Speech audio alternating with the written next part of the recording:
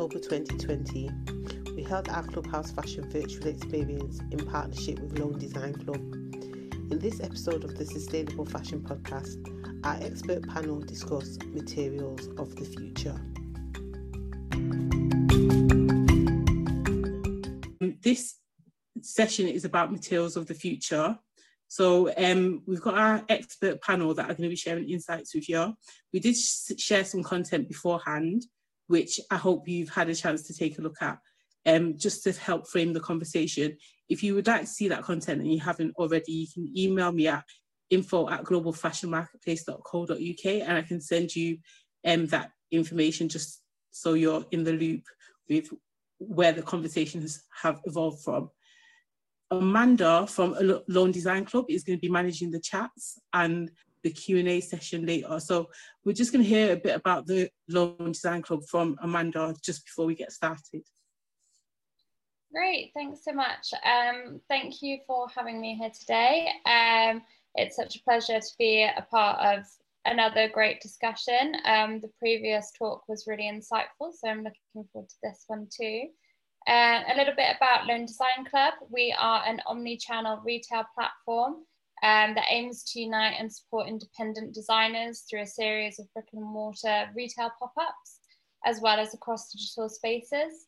We connect conscious consumers with small sustainable fashion brands and businesses through experiential retail in order to build deeper connections than your average high street experience. So we do this through events and happenings and live discussions. We run regular pop-ups across London, but we've also launched in other locations around the UK, as well as Italy and China. So yeah, thank you for having us. Amazing, Amanda. So yeah, Amanda will be back with us at the Q&A, as I mentioned. So if you've got any questions, you can put them in the chat or raise your hand and Amanda will facilitate those questions for you. So our host today is Liv Monturi. So I'm going to introduce Liv, or Liv is going to introduce herself, and Liv is going to talk a little bit about her passions for sustainability and introduce the panel. Liv will be taking us through the rest of the event. And yeah, so over to you, Liv. Yeah. Hi everyone, I'm Liv. So I've been working in the fashion industry for more than 10 years, like different aspects. I've done like some trend research, design, production. Material is something obviously that's really important, like supply chain, trims, all those things. And I think it's really something that has a huge role like in the next step for like fashion. I really try my best to push like fashion and textile into like a more positive and transparent direction, because we're part of an industry which is far from being clean. So yeah, I think we all need to do something and collaborate to be able to push it into the right direction. So today we're really lucky to have like great panelists. Like actually they're really diverse from everywhere. They're doing different jobs and they're all trying their best as well to push fashion into a more sustainable direction. So as me, they are sustainable freaks. So we have like a great panel today as well. So material of the future, it's something that, as I say, is really important because we hear a lot about recycled material, but it's far from being like where we could be. And it's a lot of like new options as well, new materials. Like, so it's not just only like recycled yarn, it's like how to make the right decision as well when we design, when we use them, when we consume as well, and how to go towards like new technologies and new options that could make our industry cleaner as well.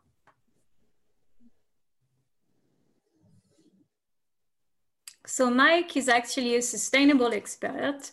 He worked for a lot of different companies across like the US, Canada, Europe, and he's really trying to help business to be more sustainable. So Mike, I'll let you introduce yourself. Yeah, thank you, Liv. Hello, everybody. My name is Michael Savory.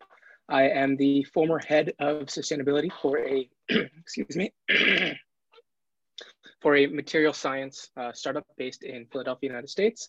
My role at the company is I led the sustainability around the innovation of new materials based on hemp technologies. Prior to this, I was researching the sustainability of hemp and how it can be adapted into the fashion industry and how it could actually be a one-for-one replacement for cotton. Throughout the last few years, as Liv said, I've been practicing sustainability in Canada, where I'm from, Europe, and now in the United States, and looking to kind of plan the next area where we can kind of bring sustainability into the built environment, materials of the future, and the apparel industry. Excited to be here.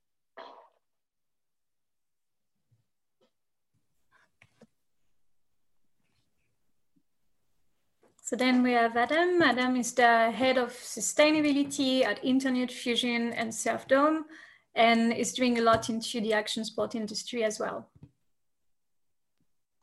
Hello everyone, thanks for having me. Yes, my name's Adam Hall, as you can see. I'm head of sustainability for Internet Fusion Group. We're a collective of 11 online websites that cater for the outdoor and action sports industry. And we've the sustainability is the heart of everything we do, because our customers are on the front line. They're in the oceans, they're in the mountains, they're in the great outdoors. So they're the ones feeling the effects of the human's impact on the environment. So this is a massively important subject for fashion and the apparel industry. They're often quoted as the second most polluting industry on the planet, behind the fossil fuel industry. As we're experiencing now, the fossil fuel industry is collapsing.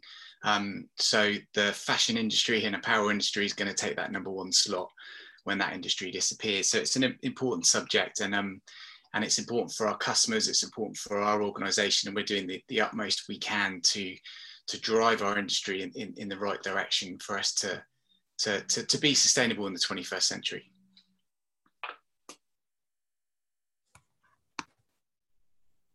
And then we have Fernando. Fernando is the co-founder for Textile Innovation, Airjet Global Yarn Innovation. So we're going to tell you more about it. Thank you, everyone. I'm glad to be here. And I'm co-founder of Airjet Global company here based in Brazil. We make a new developments about making yarns in a new process we call clean ocean process. And what about clean ocean is we prevent to lose a microfiber plastic. If you are losing your blended yarn, in the process, we can prevent that. And when you use your clothes, you give more durability to your clothes and more longer life and all kind of prevention of the ocean fibers, of fibers to go to the oceans. And this is incredible innovation that we are making here. And then we are already put on demand making a new yarn. So is when you think about companies and the companies who produce the branding, who produce clothes, doesn't think about the yarn to make a new yarn. They buy a new yarn, they buy the yarn, but they don't think about to make the new yarn. I will put is on the mobile phone. Anyone in student university, small fashion branding, to make your yarn, to receive the sample, the yarn in your house, and to make a new fabric and to make a new clothes, because clothes is a fabric and fabric is a yarn. So I will allow put this sustainability for everyone to produce a new yarn, your yarn. Yeah, that's it.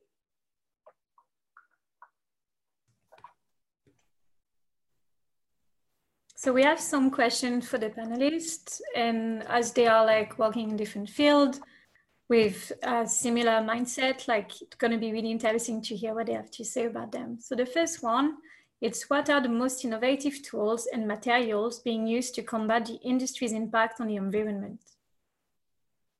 So who wants to start?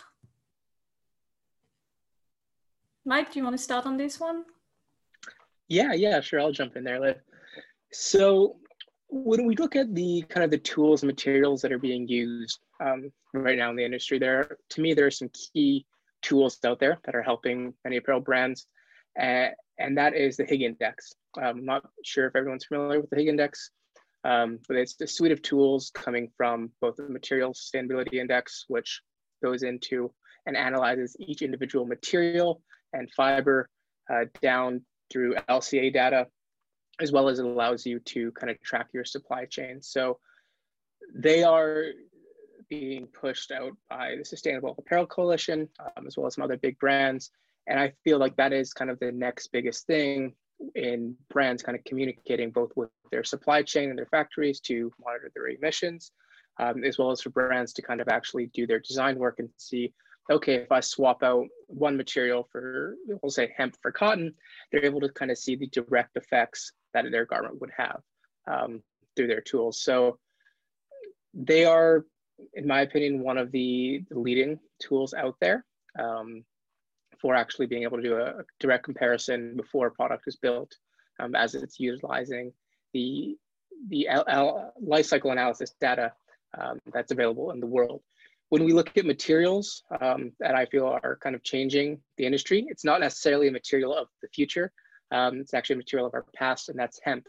Hemp has slowly, again, started to kind of be rebirthed into the fashion industry. Companies like Patagonia and Nike are kind of leading that push. And I feel, I've studied hemp throughout graduate school, and it's something that it's going to change the world once it's actually there. It's a bit kind of lacking innovation right now. It's about 60 to 70 years behind. But as soon as more and more companies come around and actually put money towards the research of hemp, it's going to be a material that's going to be able to change, as it's more durable than cotton. It's warmer in the winter, cooler in the summer, and obviously has a less environmental impact than cotton and other natural fibers. And it's naturally antimicrobial. So the materials are definitely going to say hemp. A material of our past is going to be the material of the future, in my opinion. Amazing, and we've seen a lot of interest into this one. Can you write the name of the tool in the chat, because so everyone can refer to this one? Then, for the, what do you think about it, Adam? Yeah, I'd like to reflect exactly as Michael said. You know, there's hemp is a fantastic tool. It's a fantastic material. It uses much less water. It grows quicker. It doesn't need pesticides. So they're fantastic elements to that material. And it's fascinating to see that how little organic cotton as well, or responsible cotton, has been adopted over the years. I think it's something that Patagonia, which Michael mentioned, introduced a long time ago. And I think at the time, this might not be exactly right, it's around 3% of the industry was using organic cotton. And today, it's decades later, it's still 3% of the industry. So we're not progressing here, and it's baffling why. And actually, we've moved on from organic. The new standard is regenerative organic. And that's actually where the farmers of cotton or hemp or any material that's got an organic standard is actually regenerating the land. Instead of just actually saying, okay, we're not doing damage, that's a really old mentality. We're not doing damage. Actually, what we're doing is we're doing good, we're repairing. And that's where regenerative organic is the next standard. Organic's out of date and nobody's adopting organic. We're on to the next stage. But there's some really interesting materials coming out of at the moment. There's a lot of recycled plastic bottle materials, ethanol, for example.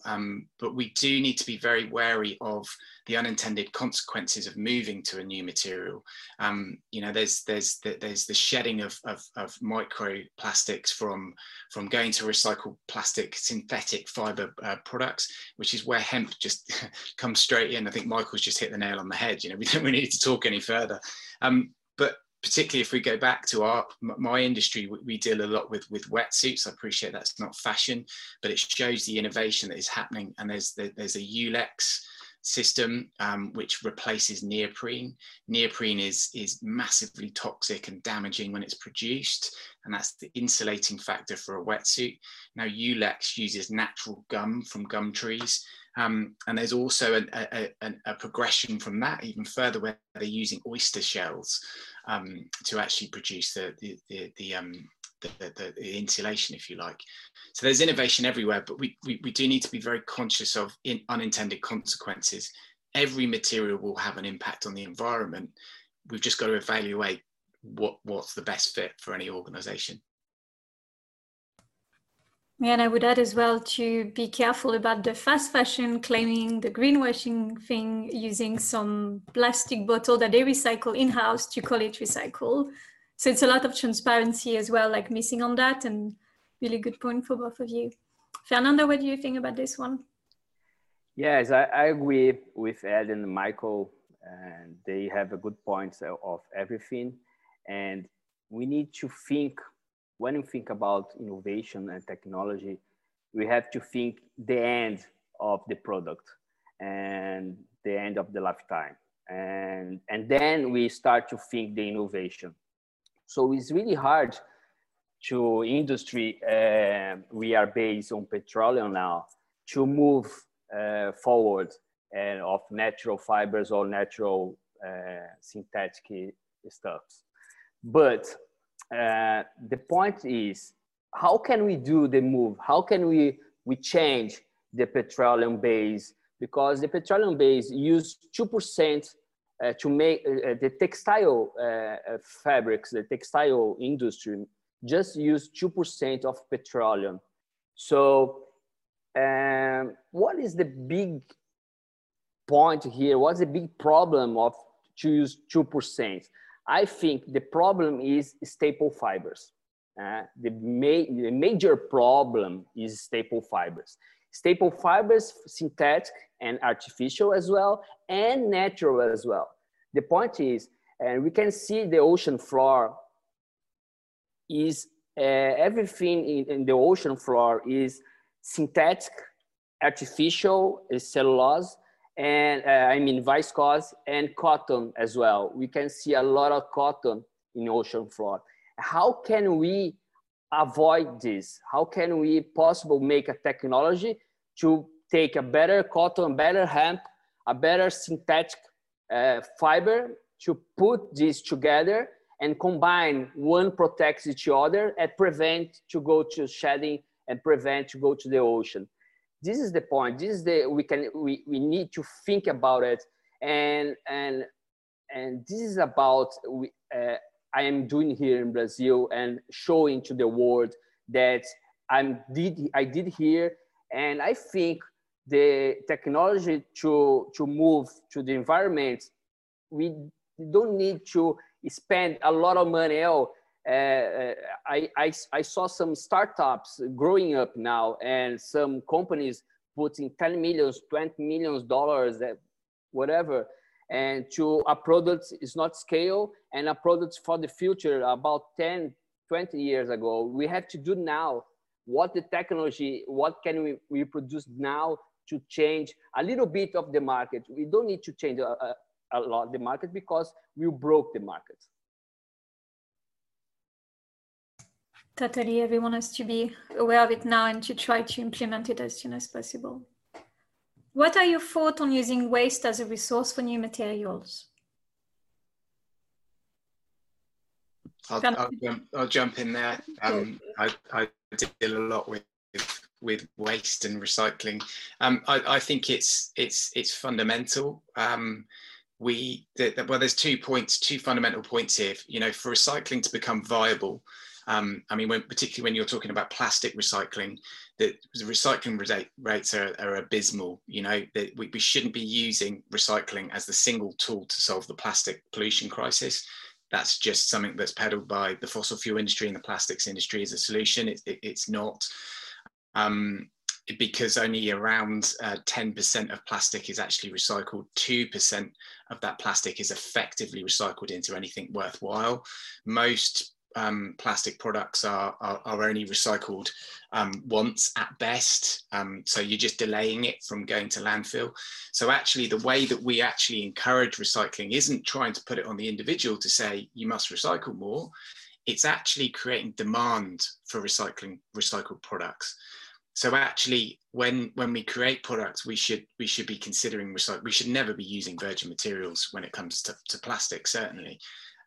So actually creating demand will actually drive the engine room of recycling on the other end of the scale. So actually they'll create demand, which will make recycling much more feasible. Having said that, we're talking a lot about shedding fibers. So we've got to be pretty wary about creating synthetic products that actually shed microfibers every time you wash, and is actually just going straight into the watercourse anyway. So you know, there's a lot of innovations, and I know that France is passing legislation to actually have filters on all their washing machines. That's coming very soon. The European Union will follow rapidly after that, and there are add-ons that consumers can actually buy for their own, retrofit their own washing machines. So yeah, I mean, we've got to think holistically. You know, it's not a single issue, and you have to think about the whole. And I think Fernando really nailed that point earlier when we were talking about materials. You can't just look at one section. You have to consider the whole life cycle. You know, beyond the life cycle analysis, you know, what industry is it supporting? Is that industry damaging the environment?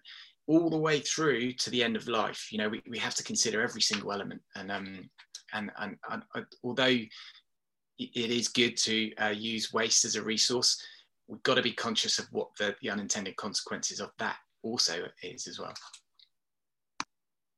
Yeah, I'm kind of touch on the point that Adam said there.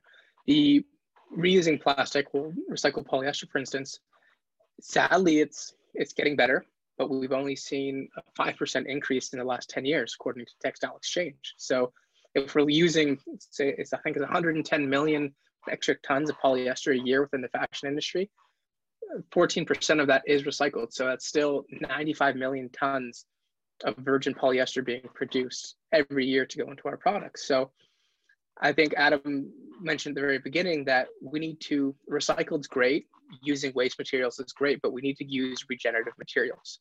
You're getting more things like recycled cotton becoming an industry, recycled polyester.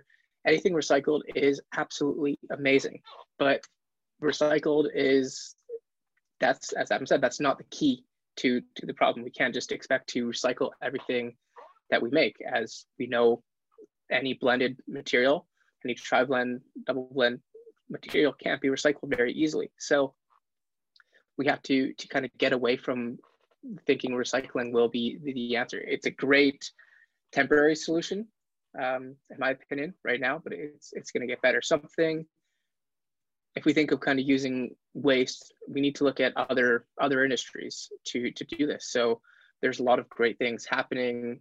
Companies taking coffee grounds that are already spent and turning them into vegan leathers, turning them into antimicrobial fibers. Same thing, as I mentioned, using oyster shells for insulation. Companies are using oyster shells, they're using shrimp shells, all these different kinds of crustaceans. They're able to tip that waste and use it within the textile industry, as well as for dyes and pigments. So when we talk about using waste as a new material, I think we have to. We have landfills that are increasingly overfilling every single day around the world. I think it's a dump truck goes to the landfill every 2 or 3 seconds in the world, a full dump truck. So we are overburdening ourselves with waste every single day, and we need people to, I don't know, plug their nose, go into the landfill and actually take that waste out and produce something, and be conscious of what's going to happen if we're producing synthetics and staple fibers that are going to wash out. We need to figure out how we can address that problem. But who knows, maybe we can collect all the microfibers, melt that down, and make new filament fibers. Yeah, I agree with everyone. And I have a good point in these opinions, that the problem we know already is staple fibers and people. People doesn't know what you are using, doesn't know at all what you are using. This is the point. And so the people must know more about what they are buying, what the product is made for. So of course, the industry is greenwashing about PET staple fibers, mixing, blending with cotton organic. Is absurd to do it, but they are doing that. and say, oh, this is a sustainability clothes, and you can buy it, and you are buying a good product for your planet. This is bullshit. Sorry about saying that. This is wrong to buy it. Don't buy a PET staple fibers blended with cotton. I'm truly saying that because staple fibers is bad for environment. And when you think about recycling in textile industry, you must, some products don't have to return to the textile industry, go to another industry. Yeah? So I saw PET goes in the textile industry, in the textile industry as a staple fibers. No, came as a filament. Filament from recycled PET is much better for the environment. So the filament is better for the environment because they're not shedding at all fibers, because they are not made of fibers. They are moleculars. So of course they shed a little bit with frictions, and of course, but they are more environment to use filament as better to use filament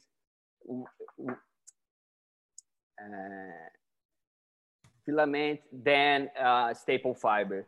So in recycling, goes to the textile plastic, goes to build a block to use to build a house. I don't know, or do whatever you want, but I think not to come back to textile industry.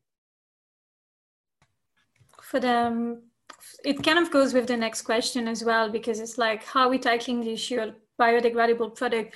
I don't really like the term biodegradable because it feels like everyone is using it, and we're still having like a lot of research behind it, because you cannot really say that something just gonna biodegrade and disappear. Like you have so many conditions that are needed, so many different like materials and stuff that gonna biodegrade different way in different conditions. Like I prefer to use compostable. It's something that's still more realistic than biodegradable. But definitely something that's like way too used, and especially like regarding plastic, it's not only it's obviously the consumer as well that have a part of responsibility in that, because like it's not only when you wash your clothes, it's only as well like when you wear your clothes that it's all like shedding, and it's just like really important to make the right choices when buying a product. But what do you think of how are we tackling the issue of biodegradable, compostable products? May I? So this is really nice objects. So biotextile yarn, they not biotextile yarn at all in water. No, don't have at all. Any yarn or clothes will be biodegradable in water.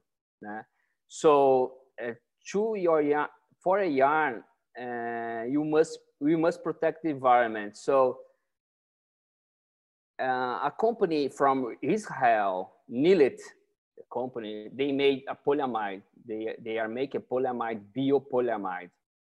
So this kind of biopolyamide, I think is really good idea because for environment, because is an anaerobic biopolyamide, and of course don't have industrial around the world to pick it up, disclose, and to put in the earth, and to make faster biodegradable in 3 years. But this kind of biopolyamide is good for the environment because, okay, in 3 years, in a good environment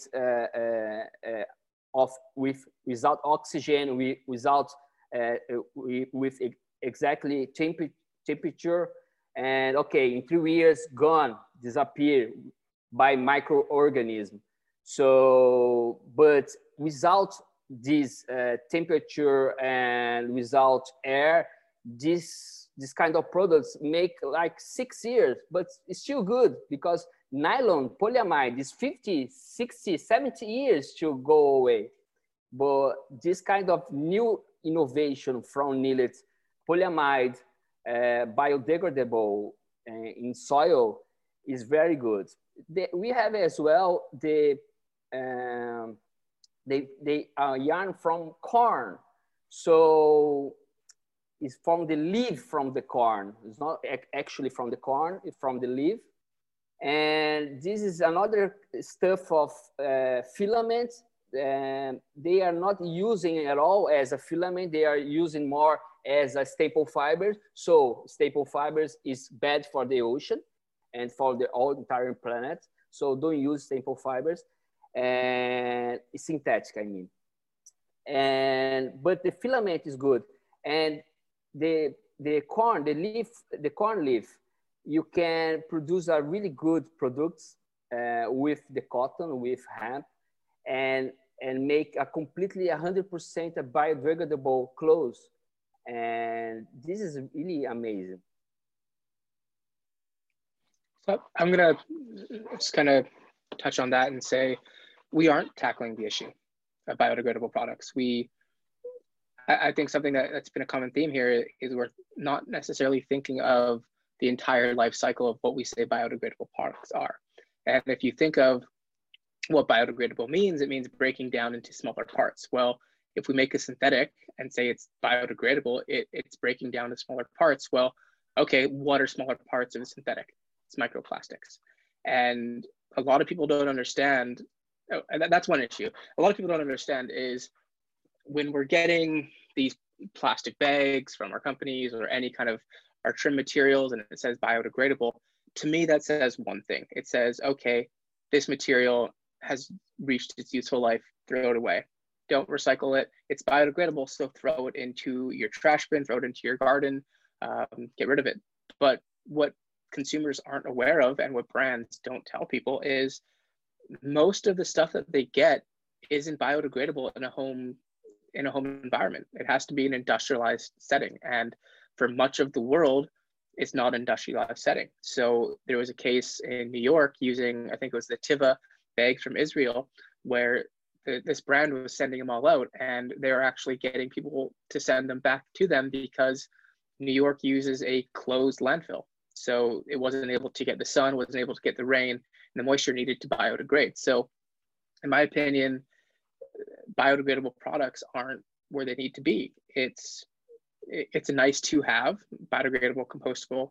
It's great to kind of put in there, but it's not addressing the situation of why are we creating materials that we're throwing away. We should reduce, reuse, recycle. And if we're creating a poly bag, which is famous for being biodegradable, why are we saying, okay, this has one use, throw it away, it will biodegrade, and that is it? If we look at the flip side of this and not just look at synthetics, it's the same thing with natural fibers. We use natural fibers and organic fibers and say, look at this, it's amazing fiber. It will biodegrade or compost anywhere we look at it, but that's the fiber itself. And as Fernando said, the fiber is where we need to look at, but people don't realize is, okay, we have the fiber, that's step one. Then we have to make the yarn, then we have to make the fabric, then we have to make the clothing, and then we need to dye it somewhere in that, and we need to apply a DWR, we need to apply so many other chemicals. The fashion industry is one of the worst users of chemicals in the world. So we have all of these chemicals that we're adding to these natural fibers, and then we're saying, yeah, it's going to biodegrade. Little do we know that that material and those chemicals on that fiber are going to biodegrade and leach into the soil, leach into the waterways, and cause so many other problems. So I think we're not tackling this issue. We need to more look at, okay, how do we reclaim these garments and how do we actually cycle them back into the circularity aspect of waste? It's very difficult for me to add to any of that because you've pretty much covered all my points. But I think maybe I can just emphasize it a little bit, exactly what you both just said. But I think biodegradability is the last resort. It's as if that clothing material has gone through every other option that we can go through a circular economy. And if it slips through all of those nets, it's the last resort. It's like, okay, it's biodegradable. It shouldn't be upfront that actually, okay, just keep on buying this stuff. It's all biodegradable. Just throw it all away.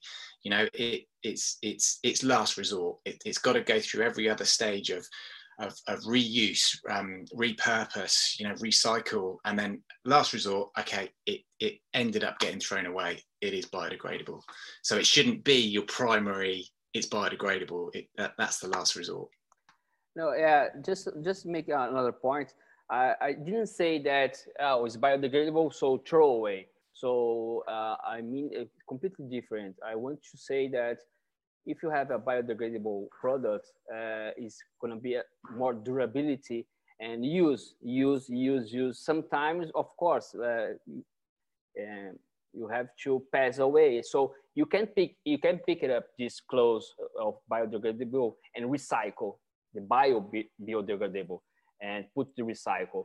But I mean, sometimes your clothes just scratch at all and cut and goes to another, I don't know, and goes to the landfill.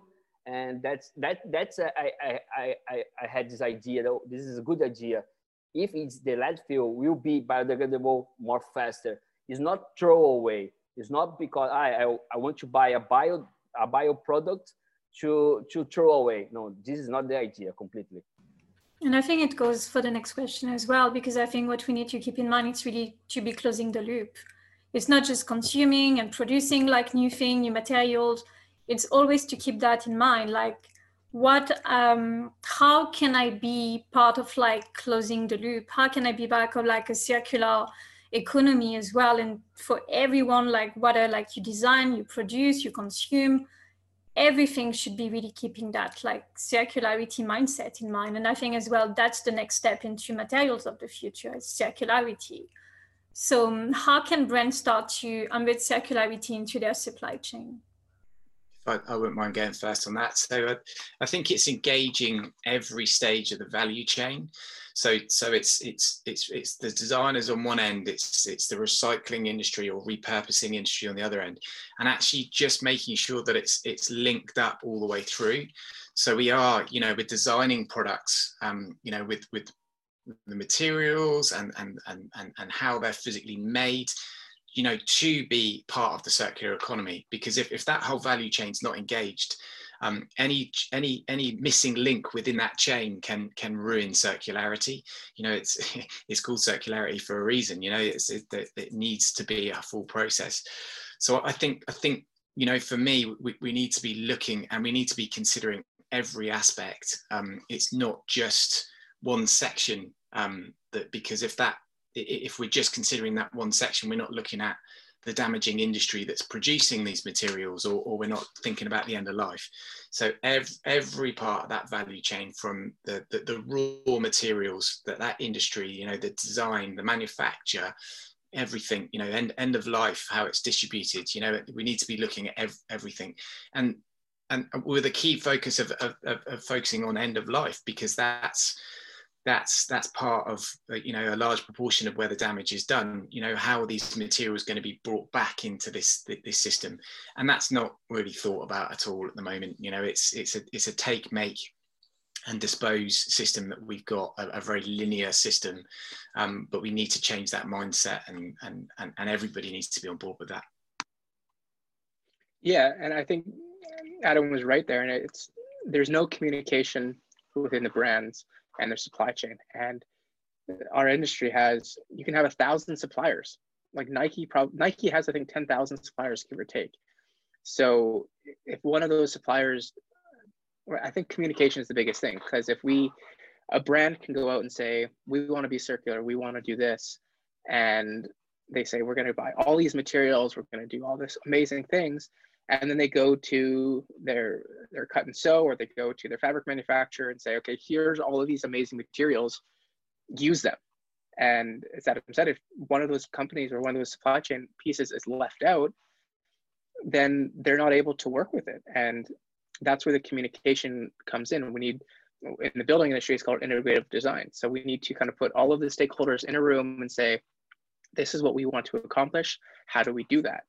And I think something that's not being talked about as much is we think of the apparel supply chain as 4 tiers, tier 4 to tier 1. Then we say, then it's the customer. And then we say, okay, then it's circularity. Well, how do we expect one company or one section of the supply chain to be able to close the loop within circularity? We have 10 to 15 materials coming for one garment. Then we're expecting one company or one piece of the supply chain to be able to close that loop. I don't think is realistic.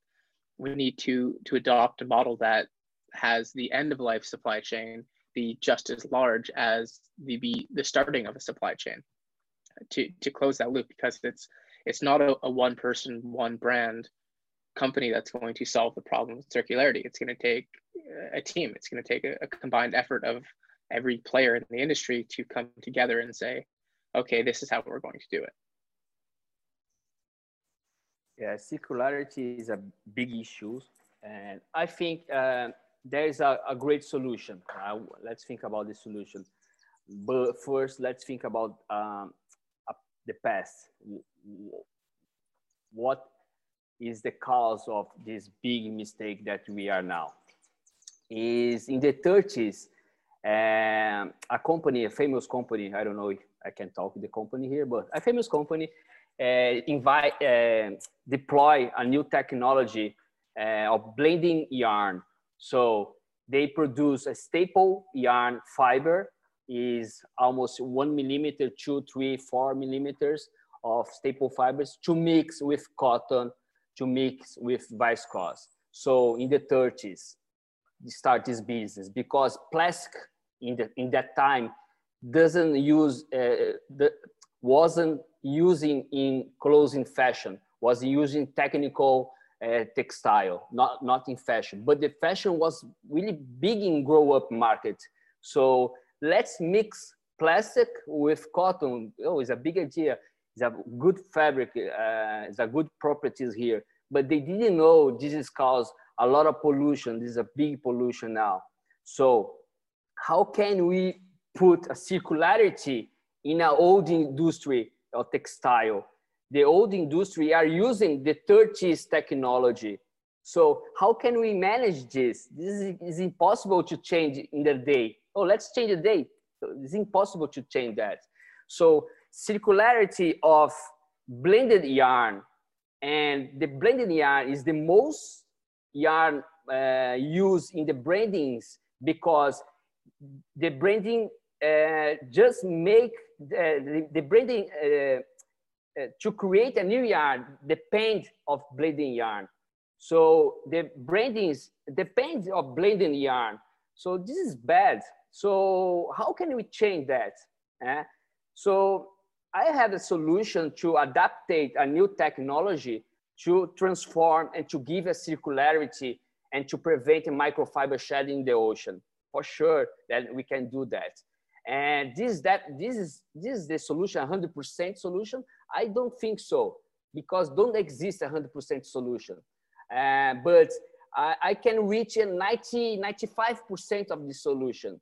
So it's really a big deal that we are talking here to bring circularity of blending yarn in the market. This is the solution, and avoid staple fibers. Staple fibers is we can make staple natural fibers from cotton, viscose, and hemp, and as well we can make staple fibers from polyamide and from polyester and another kind of material. And the difference about staple fiber and the filament fiber, filament is a molecular, is like a shower, you put, like you see the water in the shower, is like a filament, continual filament. So, and staple fiber are a completely different process and to be able to mix with cotton. So this is the idea. The circularity must stop use staple fibers. Use more filaments is better for the world, and to get the true circularity. So that's kind of like already your answer for the next question. New fiber innovation, what should we be looking out for? Thank you. And I think the innovation is not just natural, it's not just synthetic. Yeah? I think it's a mix between both natural and synthetic or artificial. And with this kind of new process to prevent the microfiber shed in the ocean, definitely that we are talking about prevention and the end of the cycle of the product. This is the new kind of fiber can deploy to a little bit of nature, because we don't have a lot of resource of plantation for entire world just to be a fashion nature. And as well, we don't have a resource of petroleum or plastic or whatever. And of course, new fibers will go through with algae and will be here, but it's just in large scale, it will be 10, 15 years. We must do now, because the ocean in 30s, we have a line to the oxygen of the ocean, the acidification of the ocean in the 2030 now will be done. Don't have to, don't have to, the scientific people, they say that this line in the 2030 will go down, down, down, don't have return anymore. So we must do now the point, we must change now. And how can we bring this reality for the old industry? So it's really difficult to bring right now a new stuff. I'm saying I want to be a polite guy to say that I have a solution, because I'm saying that I think that I have the solution to bring the middle term of the environment problem. You know what I mean? And to give more time to take more development technology and give more time for our ocean. That I think that my technology can give this time for us to, because the planet is our garden and yours is everyone here. So we must take care of that. What about the others? Yeah, I think if we look at fiber innovations, we're going to be seeing a lot more lab-grown things, kind of using natural materials. We've seen this already kind of in the food industry. We've seen more technology. It was the golden age of technology 10, 15 years ago for other industries. And I think now it's coming to the apparel and fashion industry. So we see rise of companies like Natural Fiber Welding, who are making vegan leathers and non-synthetic leathers, as well as companies like BloomX that are making soles for shoes, with companies like Nike, companies, I think almost every shoe company actually now is Adidas, Nike, Puma are using something called BloomX, which is algae. So I feel the next kind of growth within the fiber innovations is going to be natural materials that are abundant, that have little to no harm to actually produce them, such as algae, such as lab-grown materials like mycelium or mushroom leather, things like that. I think will be the next biggest innovation within that space. I'd like to flip it on its head. I like to think what we shouldn't be endorsing with the new innovations in natural fiber, because there's some great work that Michael's just outlined and Fernando's just outlined. And actually, when you've got companies that are just doing half attempts and taking up this sustainable narrative, when they're just doing things that we've been doing for years, and it's kind of a 20% of this material is, that time is gone, and they need to get out of the way if they're doing that, because they can't be part of this sustainable narrative when these really great innovations should be taking up all this noise and taking this space. So I'd like to kind of flip it on its head and say what we shouldn't be doing. It now is not the time for half measures, for percentages. Now is the time to be bold and really take innovation on this, and really endorse those innovations, because our planet is creaking under the pressure that we're putting it under. And there's just no time for greenwash, half measures. Get out of the way, you know, stop wasting everyone's time. You know, there's some real true innovations that are happening.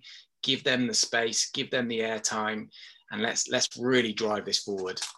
So I'd like to flip that on its head and say what we shouldn't be doing.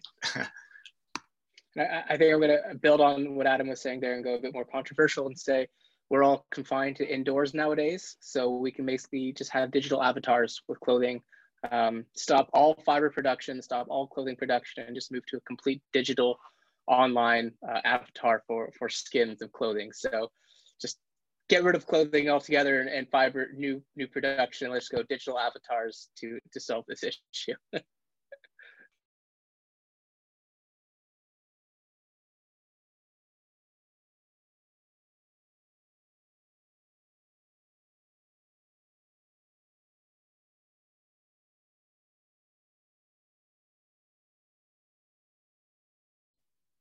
Yes, I agree with you, Mike. We should definitely all be using just digital clothing going forward. Liv, do you have any more questions or anything to put towards the panel? I think they sum up everything. It's really to re-talk about all those questions. I think it's really to be more conscious about what we're buying, what we're consuming, what we do once we don't want our clothes anymore, how to recycle them the best way, and as well to request more transparency into like the industry for anything we want to buy, to question everything, to know where it's coming from, what fibers it's made from, because people are tending not to look at any labels anymore, no composition anymore. And it's something that should be really important. In the food industry, you're able to scan and to know if it's good for you, if it's good for the planet, what's in it.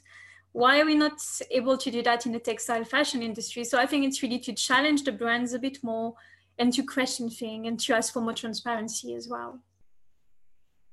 Yes.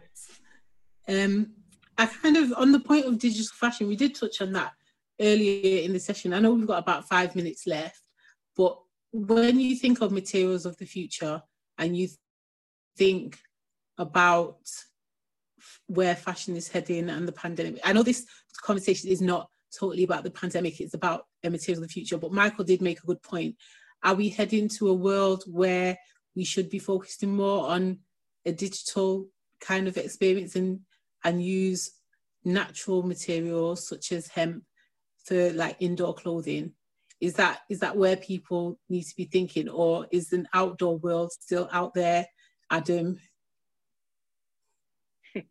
I think the digital world's growing as it is. I think it was early this year, I can't remember which brand it was, did their first digital fashion show where they made no new clothing. They just basically added it digitally and had the people walking around. And if we think of what companies are doing now to improve the design process, where you can do it all digitally and you only have to make one sample, digital is kind of the next progression for us to eliminate minor things. It's eliminate waste, eliminate this. We're seeing more models with renting clothing, rent the runway, might not be digital, but or there's even, I think, apps now that will allow you to Photoshop their clothing onto yourself for a picture to post on Instagram. So I feel people will get onto digital, especially now that more and more people are kind of stuck inside. More and more people are made aware of what's happening within the industry. I believe what you are saying, Michael, and I think it's the same way that natural is a good resource, but we don't need to depend just natural. We must use between both synthetic and natural. I think it's the vital for technology and for we reach another level of clothing. But saving the ocean, saving the environment. This is definitely we have to do. And we must change the entire industry chain. on-demand clothes. So you order online, you go in app, you order a shirt, a trouser, whatever you want, and by a demand. And nobody is doing this because it is impossible to do by a demand, because the industry of yarn, you can't stop the machines 24 hours doing yarn, 24 hours. With seamless, we're getting one step closer there. Companies are able to produce seamless clothing sort of on demand. I think Amazon actually just released their on demand with their new fashion drop. I think it's going to be close to on demand, but I agree. Yeah. Anything to add? Anyone else? Okay, so we've come towards the end of the session. Thank you very much, Panel and Liv. I think that was a really interesting conversation. I'm looking forward to the Q&A session where we get to delve into more on these questions from our attendees.